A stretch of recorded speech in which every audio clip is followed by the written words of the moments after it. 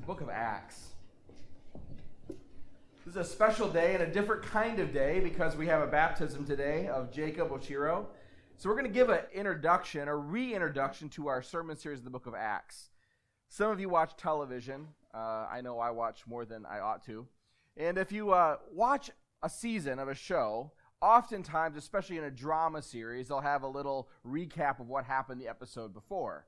Well, if you wait till the next season, season 2, then they have a longer recap of what happened that whole season before. So that's what we're doing here. We've done an introduction to the book of Acts. We started the book of Acts, and then we're going to have a reintroduction to what we've covered and where we're going forward. It's also an introduction to what we'll be doing at the Lord's table and at baptism.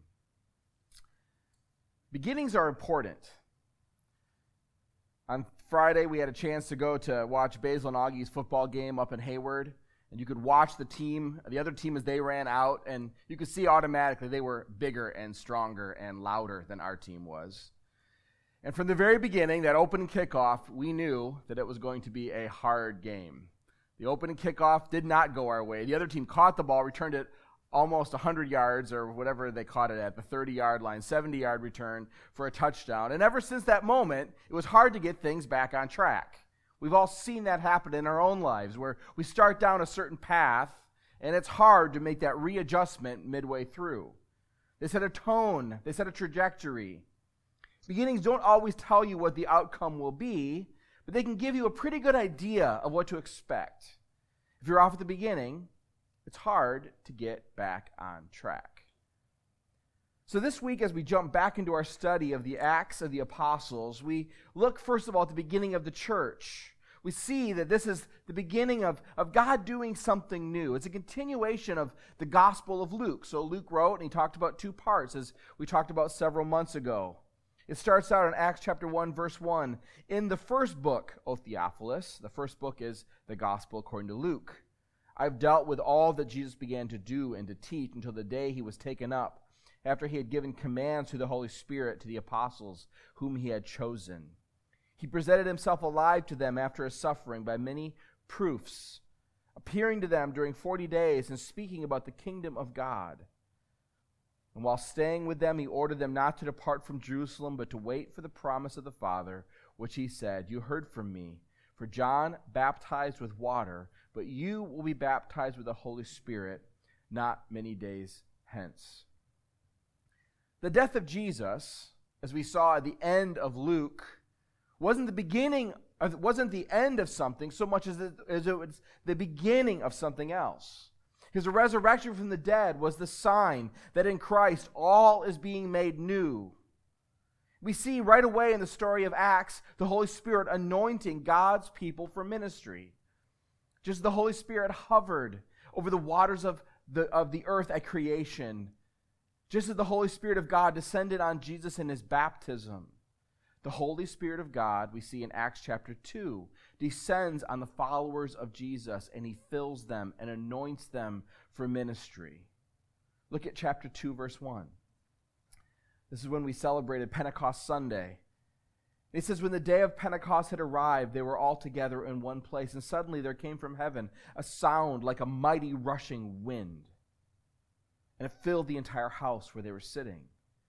And divided tongues of fire appeared to them and rested on each one of them, and they were all filled with the Holy Spirit and began to speak in other tongues or other languages as the Spirit gave them utterance. What we see from this point onward is the church of Jesus Christ expanding miraculously. The fearful become bold. Immediately, Peter, who just a few days earlier was running and hiding and afraid, now he's bold and he's standing up and facing death in the face and speaking the truth of the gospel. That's a miracle when our lives are changed that dramatically. It was a miracle. Peter was dramatically changed. People believed. People whose hearts were hard just days earlier were suddenly open to the message of the gospel, and they believed.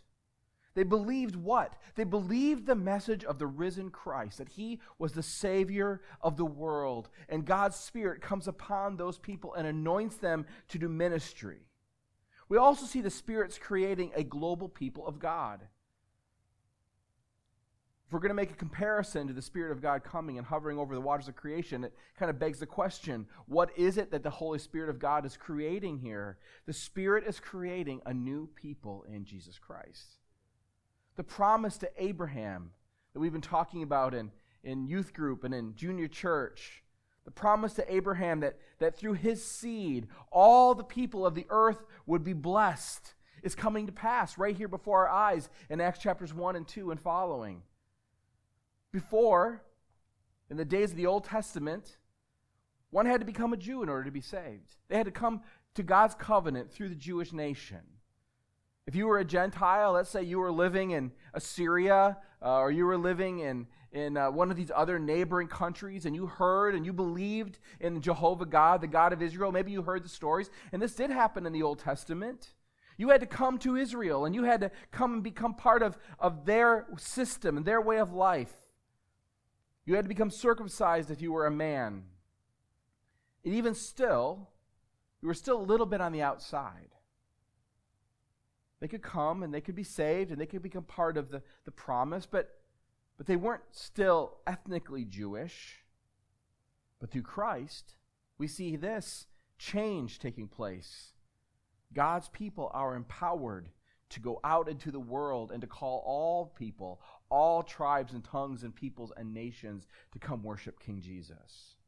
We see this in Acts 1:8. It says, "But you will receive power when the Holy Spirit has come upon you, and you will become my witnesses in Jerusalem and Judea and Samaria and to the end of the earth."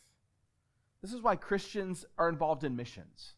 Because we believe the good news of gospel goes to all the ends of the earth. There is no person on the earth that should not hear of the love and saving power of God. And that's why in Acts 2:21 it said, "And it shall come to pass that everyone who calls upon the name of the Lord shall be saved." You don't have to be a Jew. You don't have to be American. You don't have to be whatever country or ethnicity or background you come from to be saved. Anyone who calls on the name of the Lord can be saved because of Jesus Christ. And there's images here in this early chapters of Acts that remind us of other Old Testament stories. They're images of Babel. We've talked about this as a youth group in Genesis chapter 11.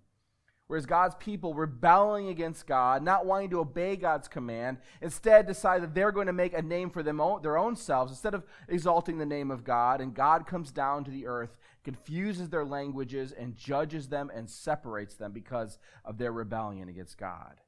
What do we see in Acts? Instead, we see God coming down in a powerful way, reversing in some ways this curse. He comes down in blessings, and instead of there being unintelligibility between the languages, he brings intelligibility.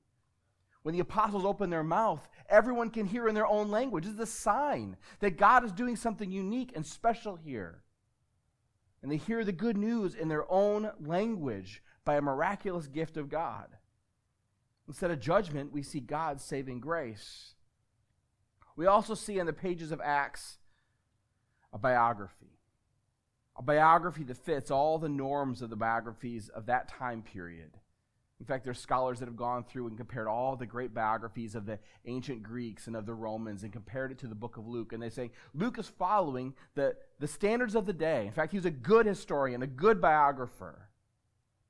But Luke's biography is different than these other biographies because the other biographies tend to focus on a hero, one man, one great man that's being highlighted and exalted. And in Luke, we don't see that. Sure, Peter and Paul are kind of separated and shown uniquely, but that's very unusual for the biographies of the day. In fact, the hero of Luke's work is not a man at all. It's God himself. And throughout the story of Luke, we see God at the center of every movement, God at the center of the actions, not just of Peter and Paul. In fact, we see Peter and Paul's frailty and humanness and even sometimes sinfulness. But through it all, we see the heroic work of God reconciling the world to himself. Because of this, we highlighted some things that we need to watch for. And I'm going to repeat those to you today. You may remember those. My instincts tell me you don't, because I barely remember the things that I preached a couple months ago, much less last week. But what do we want to watch for? I'm just going to go through these very quickly because this is going to be a shorter lesson with our baptism coming up. But I want to remind us as we head into next week, as Pastor Bob continues to preach through the book of Acts, to, one, watch God keep his promises. Over and over again, you will see in the book of Acts, God talk about the writer of God speaking through Luke, writing through Luke, talking about the Old Testament promises of God that are fulfilled in Jesus Christ. Watch for those. Sometimes you maybe have Bibles that kind of inset these quotations. Mark those. Look at those. Follow them up in the Old Testament and follow them as they are fulfilled in the New Testament. God makes promises and he keeps his promises. That's something politicians don't do very well, right? They want you to forget the promises they made. God keeps saying, no, remember I said this. Remember I said this. Remember I said this. Now watch me keep it. Watch God keep his promises. Luke ends with God's people waiting, and Acts begins with the waiting being rewarded. The prophecies are being fulfilled. And you even see stories of people coming to faith because they're reading the Old Testament prophecies and going, what does that mean? And the apostles and the church goes, this is what that means. Look at Jesus. Second, we talked about watch God's people radically love and serve. The next few weeks, we're going to talk about how the early church functioned, how they practiced devotion and hospitality, how they were awed by the work of God, how people were being saved and they were baptized and they had hospitality together. We see prayer being emphasized. We want to watch, we want to learn from that. There's a lot that the American church can learn from looking back at these early chapters and going, okay, we've strayed in some serious ways. Watch God's people radically love and serve as an example to us. Watch them take gospel risks. Watch them practice risky hospitality. People that maybe they shouldn't be inviting into their homes, but they do anyway. Watch. Watch God turn tragedy into triumph. Over and over, we're going to see how bad things that are happening to God's people get turned into good things for God's eternal purposes. We need to hear that. You can turn on the TV this morning right at home, and you can watch preacher after preacher telling you, if you follow Jesus, everything's going to be better for you. Well, we see in the book of Acts that doesn't always happen that way. In eternity, things are better, but sometimes life in this world is full of suffering. And how does a Christian deal with suffering in this life? We're going to see how God turns tragedy into triumph. We're going to see how God builds his global family, how God reaches out into the ends of the earth through his people to call sinners to salvation. We're going to see how the gospel advances from Jerusalem to Judea to Samaria to the ends of the earth. We want to watch, fifthly, as God's servants boldly proclaim. It's hard to boldly proclaim, especially in this atmosphere. I saw a sports figure this week, not even that boldly proclaim. Maybe you see a little thing, Drew Brees got up and said, made a little commercial and said, hey, in October, it's National Bring Your Bible to School Month. Bring your Bible to school and don't be ashamed of your faith. And he just got blasted. Blasted. How dare he be associated with such a horrible thing? So sometimes it does take a little bit of boldness to say, I follow Jesus. But we see over and over again, not just being made fun of on social media, not just being set aside, not just being marginalized because of their faith, but we see God's servants stand up, proclaim that Jesus Christ is Lord and King, proclaim that they saw Jesus rise from the dead, and then go off to be executed. Tell you what, I would not be executed for something I knew was a lie. But these men saw it with their eyes, they saw the resurrected Jesus, and they so believed it that they were willing to die for that faith. And they did. We're going to watch God's servants boldly proclaimed. We're going to see Stephen taking rocks to the head while he's proclaiming Jesus resurrected from the dead. As soon as that first rock was thrown, I'd be recanting if it wasn't true. But he knew it was true. We're going to watch God's church turn the world upside down. It's fitting then that we introduce this series with a baptism this morning. In some ways, the sermon's a little shorter, but in other ways, it's longer. Because we go from this to actually living out and seeing the fact that God is still working in people's lives today. He's still saving souls. And we'll practice what the early church did. They probably didn't have a baptistry like this with heated water, although they did have baptistries. They're outside. Sometimes they just used what the Jews were using for purification rites, or they would go down to a river. We're going to go into this nice little heated tank, but probably some Sunday we'll be at the ocean, or we'll be at my backyard in the swimming pool, or we'll do something else. We don't have to do it in a little tank like this that's all sanitized and clean, but we will. We're going to take the Lord's Supper today. We have bread here. This isn't exactly the same kind of bread, and we have wine here that's got no alcohol in it. They probably had a little alcohol in the wine that they took at that first Lord's Supper. We're going to practice the same things that the early church practiced. So it's important for us understanding the early church, but this is important for individuals. It's important for Jacob this morning. In many ways, this Sunday is a new beginning for Jacob. As he'll share it a little bit, he put his faith in Christ some time ago, but today is the day that he's publicly identifying with Christ and with his church in the waters of baptism. It's fulfilling what Jesus commanded Christians to do, as Bob talked about several weeks ago in the Great Commission passage, where he says, all authority in Matthew chapter 28 has been given to me in heaven and in earth. And go, therefore, and make disciples of all nations, baptizing them in the name of the Father, and the Son, and the Holy Spirit, and then teaching them to observe all that I have commanded you. And behold, I am with you always to the end of the age. We see this again, repeated in an action in Acts chapter 2, where Peter gets done preaching, and he says to the people as he's finishing up his sermon, repent and be baptized, every one of you, in the name of Jesus Christ, for the forgiveness of your sins, and you will receive the gift of the Holy Spirit.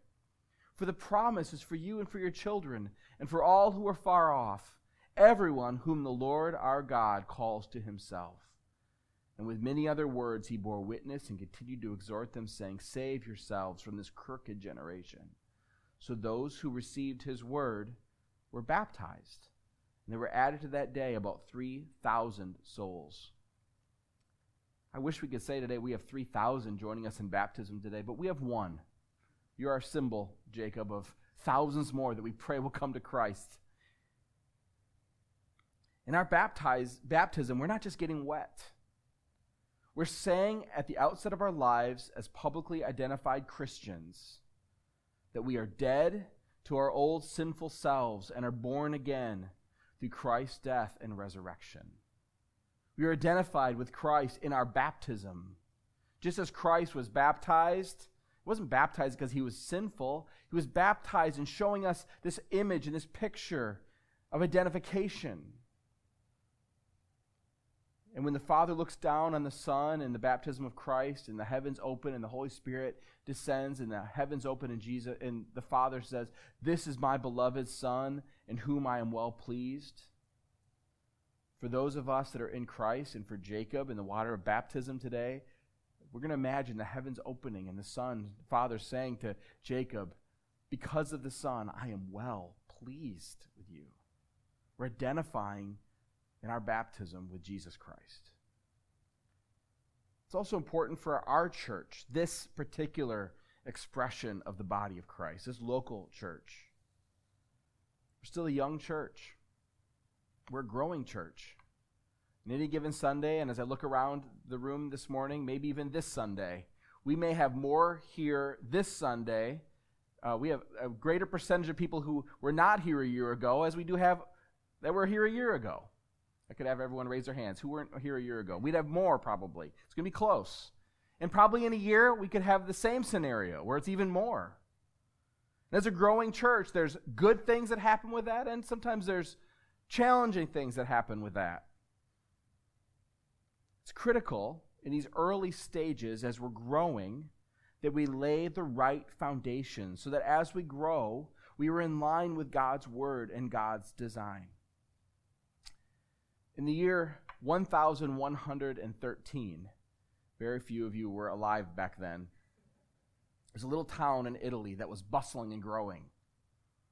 The economy was booming, and the church was growing as well. And a wealthy widow had a vision for donating money to the church, and she donated money to build a bell tower next to their new beautiful church building. So they got all the finest materials, they hired the very best architects, and they began building. And the problem was that when they dug the foundation, they only dug it 3 meters deep, and the ground was soft, and it was wet, and there was sand, and there was shells, and it wasn't stable ground. And they built this beautiful building, the beginning of this beautiful bell tower, and they got about 2 or 3 stories up, and they began to notice something very significant about this bell tower in the town of Pisa. It was leaning. And so over the years, they began to try to correct it. And I've never been there, but I love looking at pictures of it. And actually, the building is curved because they tried to recompensate by building it a little taller on the other side. And then if you look today, they put lead weights on the one side of the foundation to try to balance it out. And they're doing all these things to try to correct what could have been done so simply from the very beginning. If the foundations were dug deeper, and if they were made more solid, they would have had a lot less effort and time and waste of money trying to correct this leaning tower. Of course, maybe no one would have gone to see this monstrosity, but still. Today, they're probably glad it leaned, but back then, they were not glad it leaned. And the funny thing is, out of all the great buildings in Italy that people take credit for, no one wanted their name on this tower. They still are not exactly sure who the architect and the designer was. At its worst, it leaned at a 5-degree angle. I say this as an illustration. As a young church, it's important that we build on a solid foundation. Small misalignments here and there will become major problems as we grow. This is something as elders we talk about a lot. How do we lay a good foundation? How do we make sure that we're not off by just slight degrees, that as we grow and get bigger, they become major problems later on? We're building, and we're building on new traditions, and we're building on old traditions. Traditions, if I can just speak on that just for a second, can be good and they can be bad. As Americans, we don't really like traditions that much. We're kind of a new country, and as a culture, we kind of just stay in the old. We always are looking forward. I lived in the state of Wisconsin. That's where I was born. The motto of the state is forward, okay? Well, having lived in Asia, that would never be the motto for an Asian country. Like, there's always an emphasis on what came before, right? The age is important, but in America, it's forward. We're always looking future. But sometimes it's good for us to stop and look back. Traditions can be very good and healthy and helpful. Traditions can help protect us from the errors of our age. We don't have to look very far past in our history to see that Christians have got it really, really wrong sometimes, especially in this country, because they're really focused on what's happening now. You could read some great theologians who got it really wrong on issues of race and slavery. And you hear Christian pastors going on and on and on, defining race in such a way that we look back and go, how could they do that? That's heretical. It denies the gospel. They're saying a whole class of people is subhuman. We look back and say, they missed it. Traditions can protect us from those errors by helping us to see what the wisdom of thousands of years of Christians are pointing to. We see illustrations in history of churches that get so tied up in politics. Look at the Lutheran Church during Nazi Germany. They were right in step with Hitler. How did that happen? We can get caught up in the idolatry of our age if we're not careful. So traditions give us a check against that. I could read a theologian from 1700 years ago and go, oh, I need to watch out for that. Why was, Augustine so against the theater? Okay, I need to be careful, all right? I need to watch myself here. Traditions tie us to this community of believers that still exists in heaven, that speaks in to our understanding of Scripture. Traditions also give us something to pass down to our children and our children's children. We don't have a new faith, we have an ancient faith that was passed down from generation to generation, as we talked about last week. It's a good thing. Traditions can be good and they can be helpful. Traditionalism is damaging and dangerous. This is the bad part about tradition. Traditions can also lead us to compounded errors. We can be like that building of Pisa that just slowly and just keep trying to compensate, and one error on top of another as we try to compensate. Traditions can keep us blinded to Scripture. Sometimes we just get so used to the way things are that as we're reading the Word of God, we just skip sections because they don't make sense to us in the light of our current grid of thinking. We can't see it. They can make us blind to what God's Word is saying. Traditions also can become legal burdens to bear. It's very easy for the traditions that we start that are good things to do, that maybe, had good reasons in the beginning, to suddenly become burdens because we forgot why we did it. We just do it. So we can see that traditions can be good and traditions can be bad. And even though we're a young church, we have our traditions. Those of you who've been coming even for a couple months, you kind of know what to expect on a Sunday morning. If the bulletin isn't printed, hey, where's the bulletin, right? If we didn't get up and do a greeting and have a call to worship, you'd be kind of like, what's going on? Even the fact that I'm preaching before we do the offering or anything else, you're kind of going, this is unsettling. This is strange. What happened to our tradition? We also recognize, though, that those coming to our church have traditions and expectations they bring with them. Like we said before, most of us, including myself, have not been here a year. We're not here a year ago. We're relatively new. But we don't come without anything. Some of us were Christians before we came to this church. And we have experiences with other churches. We kind of have an expectation. I think the pastor should preach much shorter. Can I get an amen? No. Wish they'd do it this way. I really like this program that they had at my last church. Each Sunday in our services, we have people with a Catholic backgrounds or Lutheran backgrounds or Presbyterian backgrounds or charismatic backgrounds, all different kinds of Baptist backgrounds, free church backgrounds, non-denominational backgrounds, which are really just Baptists. They just don't want to admit it. All these people with all these backgrounds, and some with no church background, some with completely irreligious backgrounds. They come and they're here and they worship together and they're learning together. And I want to say, if you're coming from one of those backgrounds, and almost everyone I'm looking at comes from one of those backgrounds, you're welcome here. We're glad you're here. Because if we go through the book of Acts, we'll examine the foundations of the early church. This is what we have to do. This is our corrective, right? The Word of God. And over the next few weeks especially, we'll be looking at the things in Acts chapter 2. We're going to take some extra time and look at those passages in Acts chapter 2 and kind of exegete those and explain those more. And following those, we're going to see that they're foundational for the church and for Christian living, especially Acts 2:41 and 2:42. And as we look at those things, I promise you, this is not a good promise, but it's almost a guarantee, that at least some of your sensibilities and traditions will be offended. Bob, you're preaching most of those. Can we guarantee that probably someone will be a little offended? Maybe? Okay, good. Thank you, Bob. He's not, maybe he's not agreeing with me, but he's giving me grace.